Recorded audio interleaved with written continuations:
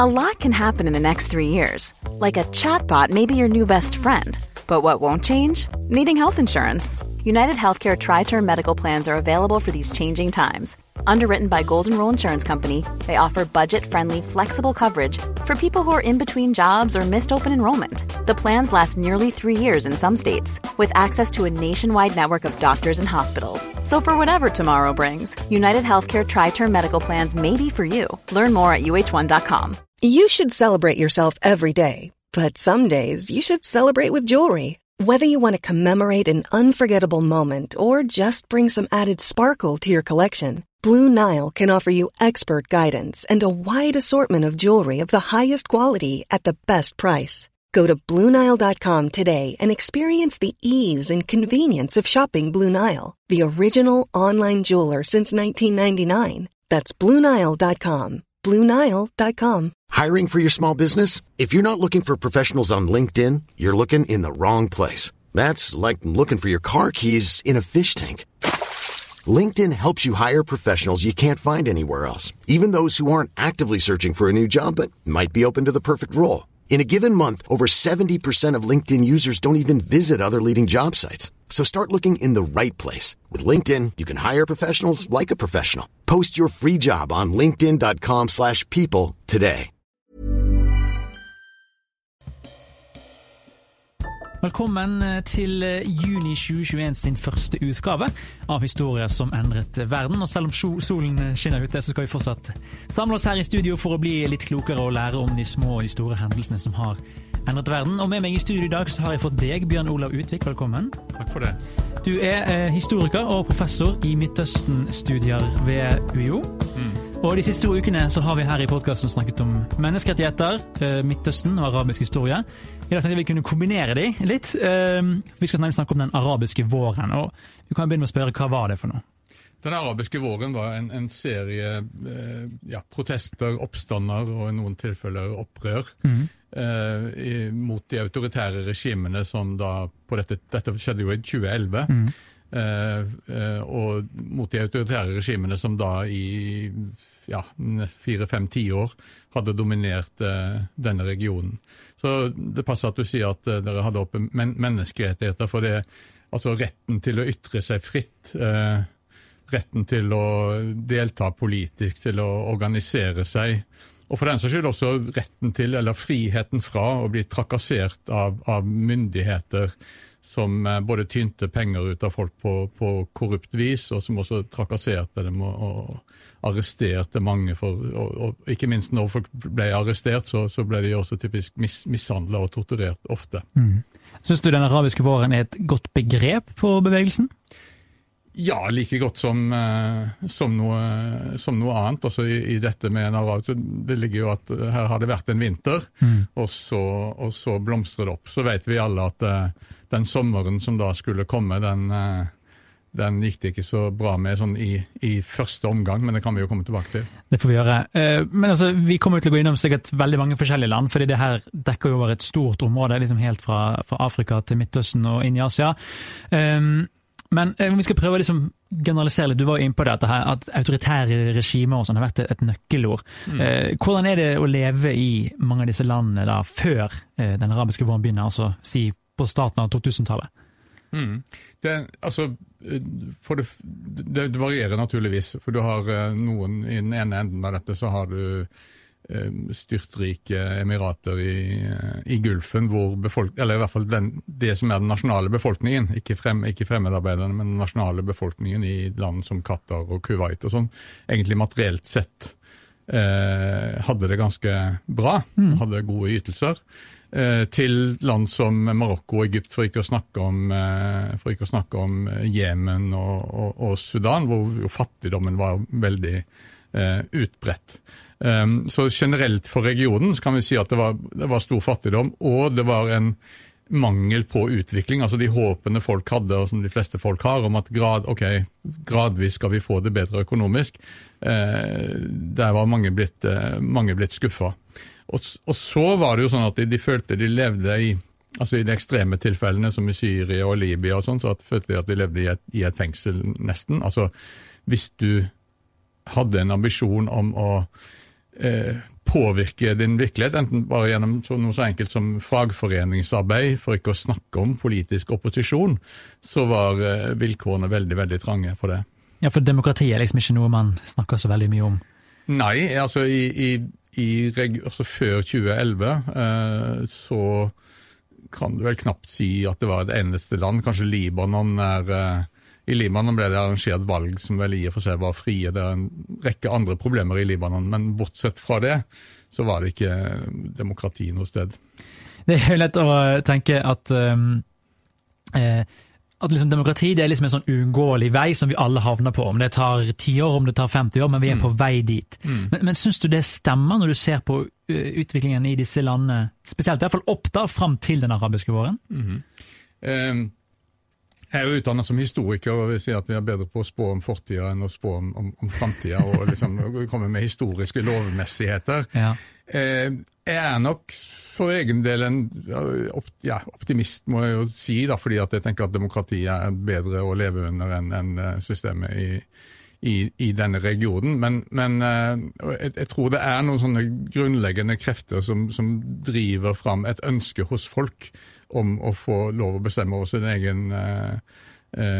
sitt eget liv og sin egen virkelighet og sin egen framtid, og det øker I takt med, tross alt I denne regionen også, så det en viss økonomisk utvikling, I takt med at folk får over tid noe mer ressurser, ikke minst I takt med at man får høyere utdanning og alt sånt, så øker denne så å si, ambisjonen om å delta. Så jeg tror det vil tvinge seg fram, men det betyr ikke at men altså, som sagt, det historiker. Den franske revolusjonen skjedde I 1789. Nå hadde man et stabilt demokrati I Frankrike, hvis vi nå har det da. Ja. Det tok I hvert fall 100 år med svære tilbakeslag og kriger og revolusjoner og alt sånt. Så jeg tenker I den arabiske verden, dette begynnelsen på en fase hvor disse autoritære regimene blir utfordret, men I øyeblikket ser det ganske svart ut de fleste steder, og det kan det godt komme til å gjøre lenge ennå. Men hva som har gjort at man har utviklet seg I denne retningen da, I denne delen av verden? Det et stort spørsmål. Ja. Vi kan I hvert fall konstatere at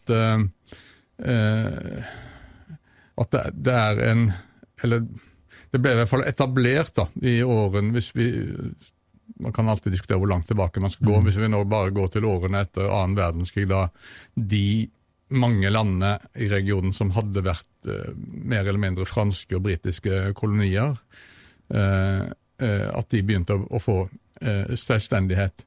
Så I den kampen for nasjonal frihet og nasjonal selvstendighet endte I flere av disse landene med at militæret tok makta. Okay. Og liksom hva skal jeg kalle det for, agenten for de som liksom tok makta og styrte landet mot mer utvikling og en omfordeling til fordel for de fattige og utvikling av helse og utdanning sånn, I land som Egypt og Syria og Irak, som noen av de mest sentrale og folkerike I regionen. Det var militære offiserer. Og I en første fase, altså på 50- og 60-tallet, så leverte de faktisk en del på, og det ikke en grunn til å tvile på at de hadde en ambisjon om at nå skulle de styre til beste for folk. Men det jo noe med at når man har makta ved hjelp av våpnene, for de åpner ikke på noe tidspunkt for reell konkurranse om makta, og da stivner dette her til, og det setter seg en ny elite, sånn at sønnene og I en viss grad døtrene til, og de som følger etter, arvtagerne etter de som da først tok makta med noen edle hensikter kanskje, de primært de har blitt til en sånn korrupt overklasse som primært skal fortsette å holde seg ved makta, og da har vi blant annet sett på nytt igjen en veldig sånn skjev fordeling. Men det altså hvorfor akkurat denne regionen, vi har jo andre store regioner I verden som ikke har, som Kina har ikke noen tradisjoner på, eller I hvert fall ikke noen lange perioder med demokrati, og Latinamerika vet vi at det veldig brokete, veldig sånn fram og tilbake. Ja. Så skal ikke overdrive hvor sterkt det skiller seg ut, selv om det ligger nær på dette ligger geografisk nær på Europa, så vi kontrasterer det med oss, da, men ser vi rundt I det vi tidligere kalte den tredje verden, Asia, Afrika, Latinamerika, så skiller ikke seg så skarpt ut, vil jeg vel si. Ok. Altså historien om den arabiske våren starter gjerne i Tunisia, 17. desember 2010. Og for de som ikke vet hvor Tunisia ligger, det er vel sånn midt i Nord-Afrika på en måte, helt sånn på tuppen der. Da er det en ung grønnsaksselger som skal bli veldig kjent. Hva er det som skjer der? Nei, han, uten at jeg kan alle detaljer rundt det, men det som skjer er jo at han er... Han symboliserer mye her. Han symboliserer både at dette i betydelig grad så var det et sammensatt opprør, men en del av opprørene var mot fattigdommen, elendigheten som vanlige folk levde under. Men det andre var jo at han hadde, jeg tror han hadde universitetsutdannelse og sånn, men han fikk ikke noe jobb, og så levde han av å selge grønnsaker, men han hadde ikke eller i hvert fall man var avhengig av en lisens for å selge på markedet, og når han kom med varene sine, så ble han jo da skubbet bort av politiet som velta denne grønnsakvognen og sånn. Og han prøvde å klage og kom ikke noen vei, og så satte han fyr på seg selv da foran den lokale guvernørens kontorer. Så sånn sett så er det ikke bare protesten mot fattigdom, men også protesten hvordan vanlige folk er liksom sånn ble bare offer for myndighetenes veldig sånn røffe behandling og trakassering, som veldig mange fattige er utsatt for. Bare for å ta et sånt eksempel fra Kairo som jeg kjenner, ikke sant? Hvis du la oss si at du hadde parkert bilen din feil da i Kairo, eller kanskje ikke engang hadde parkert den feil, men han politimannen som var på vakt fant ut at her skulle han tjene noe penger, så han påstod at du hadde parkert den feil. Ja. Og så truer med store bøter, men du kunne løse det ved å betale han litt, og så nekter du for det, og så blir du kanskje dratt inn på politistasjonen, og så blir du banket sønder og sammen. Altså, dette er en sånn enkelt historie. Sånne fantes det masse av, og lignende tilsvarende ting over hele den arabiske verden. Sånn at når han der grønnsakhandleren gjorde denne protesten, så vakte det først i Tunisia, men også liksom etter hvert som dette ble kjent, så vakte det tente liksom en gnist da. Ja. Men han kan jo neppe ha vært den første som var irritert på myndighetene og frustrert og blitt dårlig behandlet. Men en ting som er unikt her, og vi må nevne, er jo sosiale medier. Hvorfor er det så viktig å nevne? Ja, det er fordi det er klart. Altså det skjedde i 10 året før i de 10-15 år egentlig før denne arabiske våren, så skjedde det flere ting. Ene var satellitt-TV, og ikke minst Al Jazeera, denne TV-stasjonen som er basert i Qatar, ironisk nok i et av de mest eneveldige regimene, men som sender til hele regionen, og som, bortsett fra akkurat når det er Qatar, men ellers åpner seg for alle mulige opposisjonelle stemmer og rapporterte fritt, og slo hål på en måte myndighetenes monopol. Så det var viktig, og det ble viktig i den arabiske våren, det er derfor jeg nevner det også, fordi Al Jazeera formidlet alle disse protestene og sånn, og fortløpende. Og så påvirker de også lokalt, de klarte å åpne litt lokale medier også. Men det andre er, som du sier, sosialt, som kommer jo noen år senere, er sosiale medier, blogger først etter hvert, og naturligvis etter hvert Facebook når det kom og sånn. Som gjorde det mye lettere å kommunisere også om småhendelser som før aldri var blitt kjent. I det egyptiske Egypt er både det største og viktige landet, og det er det jeg vet mest om selv. Ja. Der var det en halvåret før revolusjonen brøt ut der, så var det en kar som het Khaled Said oppe i Alexandria, altså nord for Kairo, på middelhavskysten der, som en ung mann som hadde blitt slått sønder og sammen av politiet for en helt sånn ubetydelig eller tvilsom forseelse. Og så ble det startet en kampanje på Facebook og i andre og Twitter og andre medier som het «Vi er alle Khaled Said». Og den telte som ild i tørt gress, og de som organiserte dette var også viktige i den første oppstarten på revolusjonen i Egypt.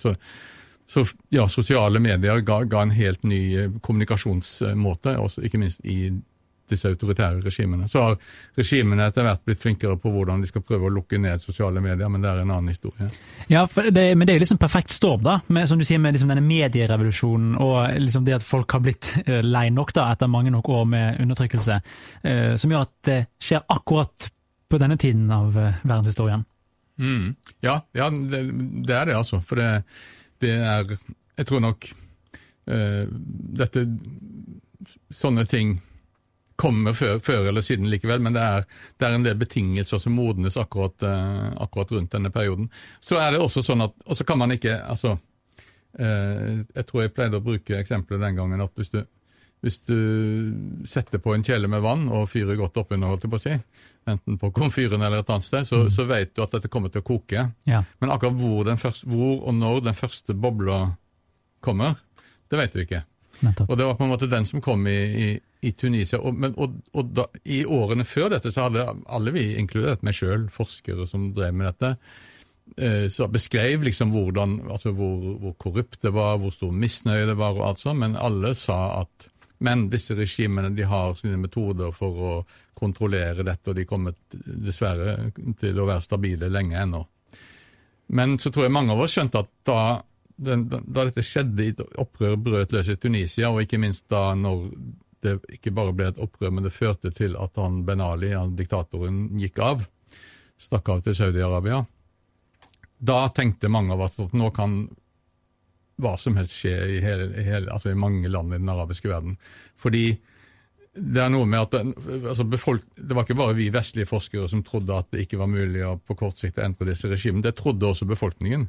Jeg var i Kairo selv høsten 2010 og snakket med mange opposisjonelle, og det var litt sånn svart stemning. Det ble arrangert et valg da som var, altså alle disse valgene var fake, men dette var på en måte verre enn noensinne. Opposisjonen fikk liksom 1% av representantene i parlamentet, og alt var svart på en måte, og jeg dro derfra i desember, og halvannen måned senere så var landet i fullt opprør. Og det liksom det at når det først skjedde i Tunisia, det skal jo også forklares, men når det først skjedde der, da letta liksom dette, altså den tanken om at dette fælt, men det umulig, vi kan ikke forandre det, vi helt hjelpeløse.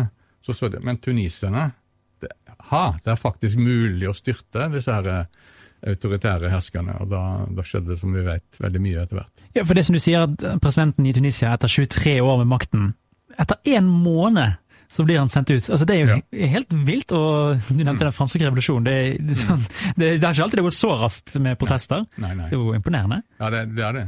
Det man sier om, altså, det var jo mange forsøk etterpå for å forklare hvorfor skjedde dette så lett i gåsøyne. Det var jo ikke lett, fordi at det var jo svære protester, og det ble jo drept folk i disse protestene og alt sånt, og ble forsøkt slått ned. Men at i Tunisia, som var et autoritært regime og en ganske stram politistat egentlig, men at til forskjell fra for eksempel Egypt og andre land, så hadde hæren i Tunisia, altså hærapparatet, forsvaret, de hadde ikke noe tradisjon med å blande seg i politikken.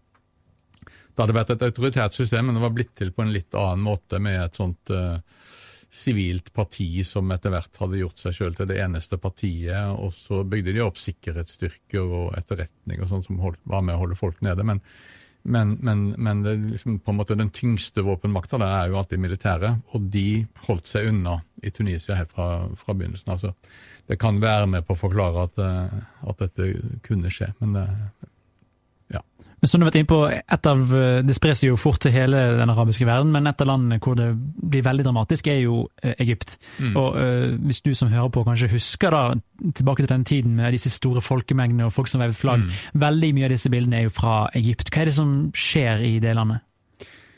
Nei, det altså den 25. januar var det, så det var tillyst en demonstrasjon. Det hadde i årene før vært av og til demonstrasjoner og protester for demokrati og sånt nå, og da var det tillyst en demonstrasjon den 25. januar, så fikk den plutselig voldsom oppslutning. Ja. Og da, i løpet av noen få dager, så fulgte det liksom 3 dager etter en ny demonstrasjon og sånn, og da dette var jo startet av en ganske bredt sammensatt gruppe av unge aktivister fra blant annet den kampanjen jeg nevnte som protesterte mot han der at Khalid Said ble drept av politiet i Alexandria. Det fantes også andre grupper som hadde aktivert seg i forbindelse med å støtte til streiker og sånt nå. Men etter hvert når når den første demonstrasjonen ble så vellykket, holdt jeg på å si, og dette kom gang i dette, så har vi jo etter hvert hele av den mer etablerte opposisjonen seg inn. Venstreorienterte krefter, liberale, men ikke minst også islamistene i Egypt, som var de overlegent sterkeste kreftene i det sivile samfunnet, om vi vil. Særlig kjent er jo kanskje det muslimske brorskap, som den eldste og største og sterkeste organisasjonen. Og når de gikk tungt inn, så bidro det sterkt til at dette ble landsomfattende. Ja. Altså, en ting er Kairo, en ting er Alexandria, men i sånne oasebyer langt ut i ørkenen, ved Suezkanalen, langt i det fattige sørlige Egypt, overalt var det demonstrasjoner, og etter hvert mange streiker og alt sånt. Og altså i Tunisia så tok det 1 måned så går presidenten av. Hvordan ser det ut? Hey, I'm Ryan Reynolds. At Mint Mobile, we like to do the opposite of what Big Wireless does. They charge you a lot, we charge you a little. So naturally, when they announced they'd be raising their prices due to inflation, we decided to deflate our prices due to not hating you. That's right. We're cutting the price of Mint Unlimited from $30 a month to just $15 a month. Give it a try at mintmobile.com/switch. $45 up front for 3 months plus taxes and fees. Promo rate for new customers for limited time. Unlimited more than 40 gigabytes per month. Slows full terms at mintmobile.com. One size fits all seemed like a good idea for clothes. Nice dress. It's a t-shirt.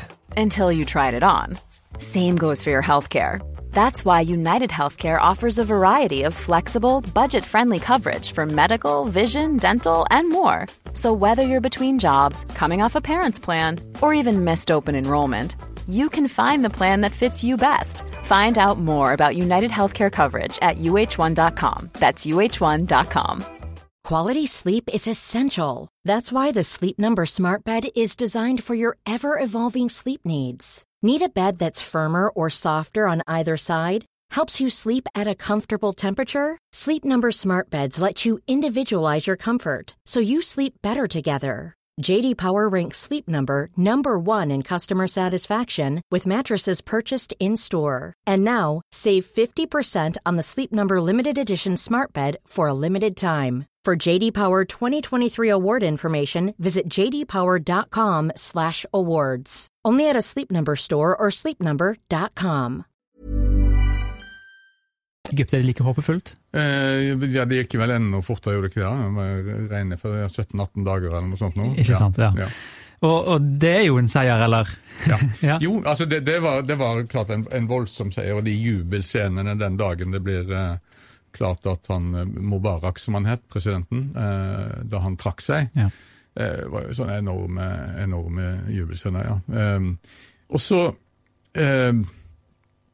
Og så skjer det jo på en måte flere ting. Altså, det var jo en seier, og i et par, drøyt 2,5 års tid eller noe sånt, men særlig naturligvis den der første våren, men i et 2,5 års tid etter det, så utfoldes det en sånn politisk frihet som Egypt ikke har sett, i hvert fall ikke hadde sett på 60 år, og dessverre veldig langt fra situasjonen i dag, men det er den våren 2011 og i par årene som følger, så dannes det nye organisasjoner, det er masse diskusjoner. Det var nesten umulig å oppdrive et møterom i Kairo, sa de, fordi at alle skulle møtes og diskutere og legge planer og sånn. Det blir også avholdt det blir også avholdt noen frie valg og sånn, men det er sånn, og særlig sett i ettertid, så ser vi at altså, militæret var på en måte makta bak makta i Egypt, men jeg skal si hva som skjer, men altså Mubarak gikk av,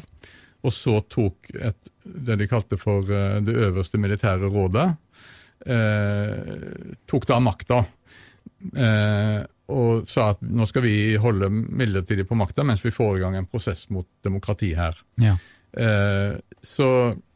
Og det skjedde til en viss grad, som sagt, det ble avholdt valg både til parlament og til president og alt sånt, men vi ser i ettertid at dette var veldig shaky, og at militæret egentlig ikke på noe tidspunkt hadde til hensikt å slippe makta, og når den på en måte, ja, jeg vil nesten si det sånn, når de så at vilkårene hadde modnes for det, og fant at tida var riktig, så tok de makta igjen, altså, og feide den valgte presidenten til side i sommeren 2013. Men hvorfor kan ikke... Altså, da jeg var liten, så skjønte jeg alle militærkupp. Hvorfor skal militæret blande seg? Hvorfor kan de ikke bare la det bli demokrati? Hvorfor skader det de? Nei, altså, det egyptiske, det sikkert mange grunner til det. En ting at altså, makt, man sier gjerne at makt korrumperer, eller i hvert fall den har du makt, så blir du sulten på mer makt, eller i hvert fall å beholde den. Det som kommer i tillegg at det egyptiske militæret ikke bare et militærapparat, men også et svært økonomisk imperium. Fordi, altså som jeg var litt inne på i stad i det egyptiske tilfellet, så var det i 1952 tok hæren makta, eller en gruppe unge offiserer, da, men altså med basis i hæren, tok de makta, og de har på en måte aldri gitt den fra seg.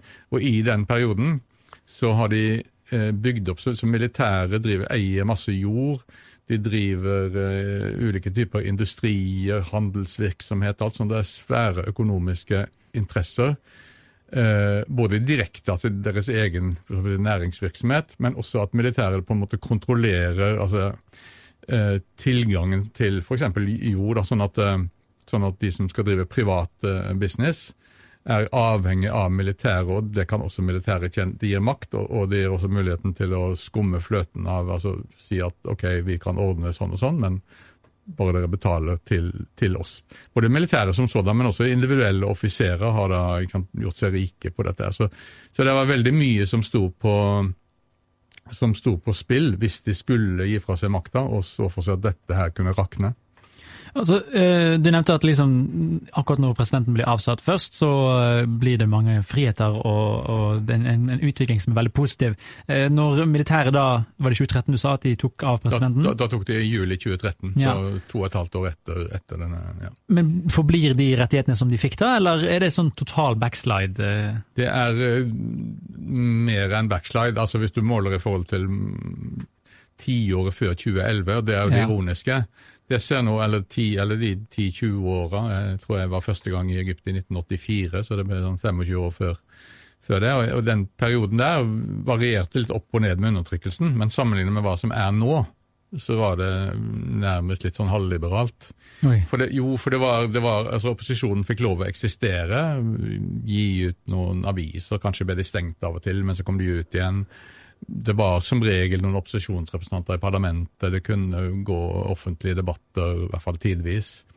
Ledende opposisjonspolitikere ble arrestert, men så slapp de ut igjen. Altså, skjønner jeg, fra 2013 og til i dag så har det nye militærregimet da skrudd lokket mer totalt til enn, jeg tror det eventuelt, hvis du går tilbake til 1950-tallet, så finner du kanskje noe lignende, men så det er helt ekstremt. Man sier at det er 60 000 politiske fanger i Egypt. Finnes i praksis ingen opposisjonelle aviser eller TV-stasjoner eller noe sånt. Ja, det er lagt totalt lokk. Og det her er jo dessverre ikke en isolert historie fra den arabiske våren. Det er jo flere land hvor det noen steder så er det litt frem og litt tilbake, noen steder så er det bare tilbake hele veien. Ja. Hvorfor kan ikke det bli en større suksess? Man har jo så lyst til det, og jeg husker jo for 10 år siden når vi satt og så på nyheten at alle var sånn, dette er en ny æra i liksom verdenshistorien, men sånn skulle det jo ikke bli. Nei, altså det lille viktigste lyspunktet i øyeblikket da, er kanskje bare for å ta at det er noen lyspunkter også, ja. Tunisia, som jo etablerte et demokratisk system i den forstand at det da er fri partidannelse, relativt fri presse, det er valg til parlament, og makta har skiftet gjennom disse ulike parlamentsvalgene som har vært. Det er masse trøbbel der. Disse nye systemer har ikke satt seg. Akkurat nå er det full konflikt mellom presidenten og parlamentet og regjeringa om liksom, hvem har egentlig makta over militærstyrkene og sikkerhetsstyrker og sånt nå, så det er shaky, det kan gå galt, men til nå da, så har de liksom klart å holde, og ved viktige anledninger har de klart å gjøre noen kompromisser, når det har sett ut som om det skulle gå samme vei som i Egypt, så har de klart å gjøre kompromisser. Og det er kjempeviktig, altså for hvert år som går, så Tunisia er et lite land, og det har ikke så veldig enorm innflytelse, men for hvert år som går hvor dette overlever, så bidrar det jo til å inspirere andre. Og så er det enkelte andre land hvor altså det skjedde jo noen ting igjen i 20 19, så var det jo svære opprør i Algerie og i Sudan, hvor man fikk avsatt autoritære herskere der. Litt uklart ennå i hvilken grad det kommer reell forandring ut av det, men i Algerie så har det nå pågått i flere års kjempedemonstrasjoner, hvor de sier at vi vil ha ikke bare skifte ut presidenten, men vi vil ha reell endring og reelt demokrati. Men når det gikk så gærent da, nei, det er klart, altså for det første så var igjen det er lett å bli fanget av entusiasmen som vi alle ble, tror jeg, denne våren, og så sett i ettertid så er det klart at de etablerte makthaverne de hadde veldig tunge, ikke sant? De kontrollerte de væpnede styrkene, de kontrollerte typisk som i Egypt veldig mye av økonomien,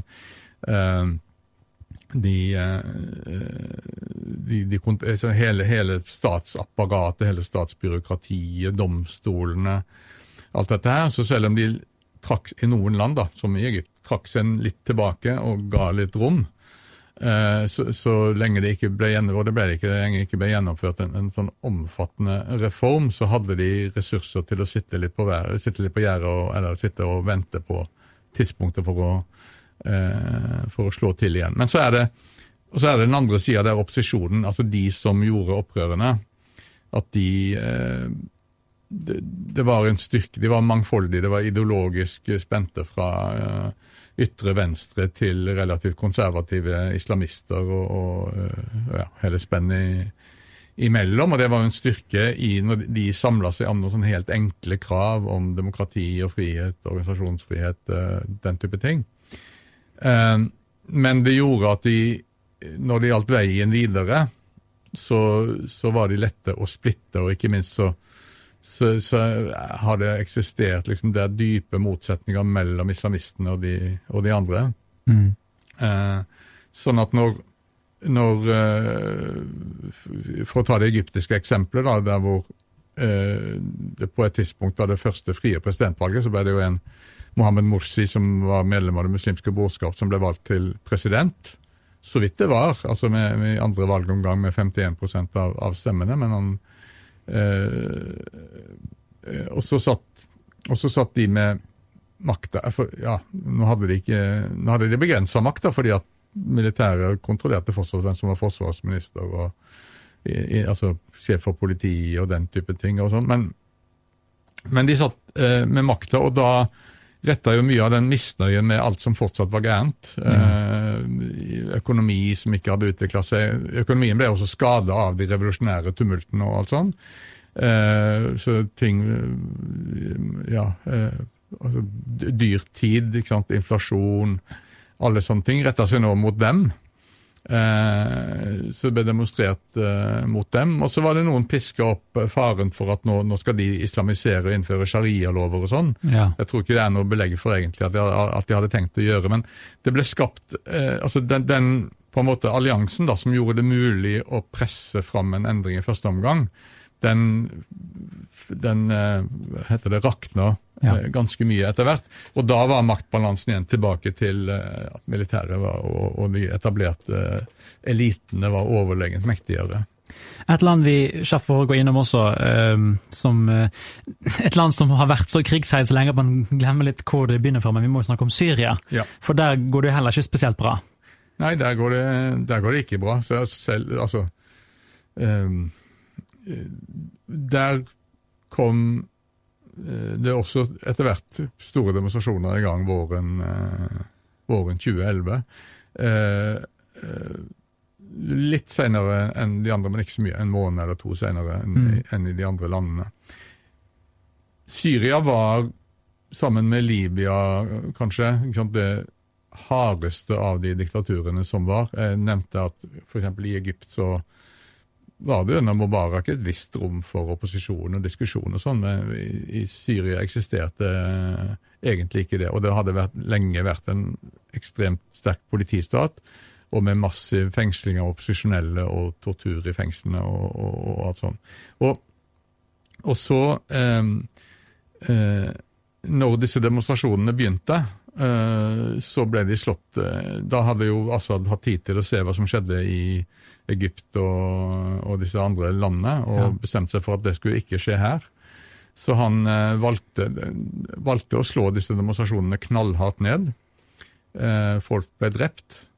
Og så begynte det etter hvert da, som en reaksjon på det, å danne seg sånne selvforsvarsgrupper. Man grep til våpen.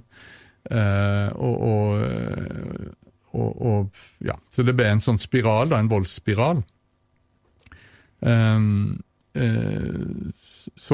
Og det var jo et omfattende militært opprør etter hvert i gang i hele landet.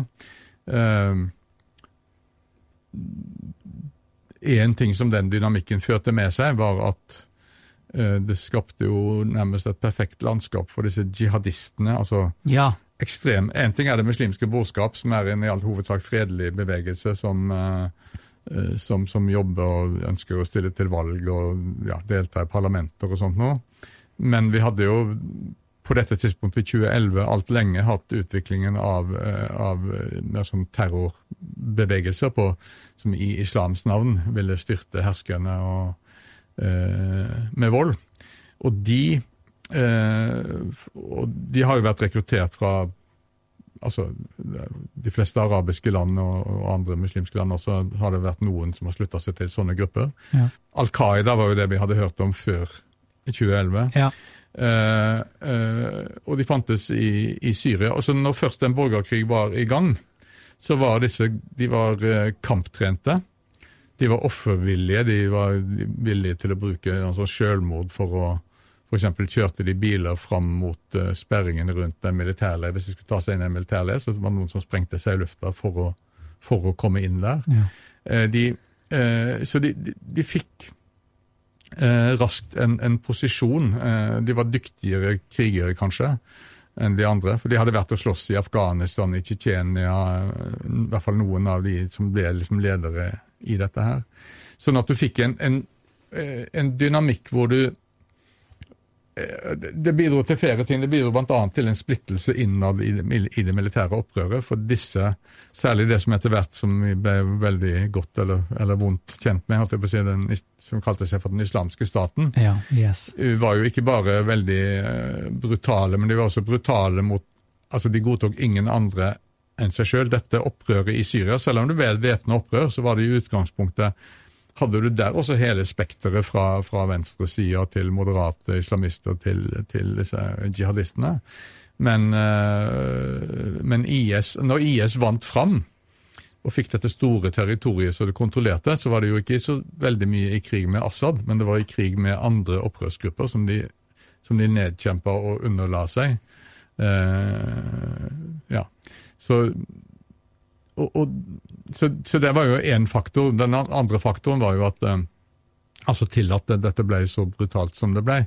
Men den andre, hovedfaktoren jo at Assad og hans støttespillere bestemte seg, ikke sant, de var overhodet ikke villige til å gå inn på noen form for, i en tidlig fase så fantes det nok et rom for å inngå diskusjoner mellom regime og opposisjonen, si at få i gang en prosess med reformer og sånn, men den lukker Assad-regimet veldig tidlig ned, og vi vet jo at de har jo en massiv bombing, sånn at når dette landet i dag ligger i ruiner, så har IS bidratt til det, ja. Men det meste av det som ruiner jo fra Assads bomber og russiske bomber. Russland kom jo etter hvert. Dette stod jo faktisk, og med all splittelse som var i opposisjonen, så stod jo dette militært og vippa fram til 2014-2015, hvor Russland særlig gikk inn da og vendte balansen i Assads retning.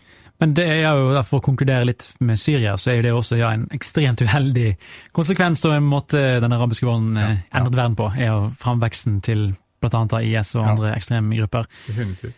Det her nå 10 år siden. Hvis vi skal prøve å konkludere litt, vi har jo snakket om, du nevnte jo tidligere at du var litt optimist. Kan du begrunne det? Det høres ikke ut som det så mange grunner til å være det, utenfor det vi har snakket om nå. Nei, optimist, men langsiktig optimist, eller i hvert fall,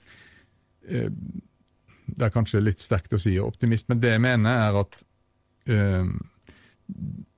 noen ganger så har jeg brukt uttrykket den lange arabiske våren, for den arabiske våren ikke over. Ok.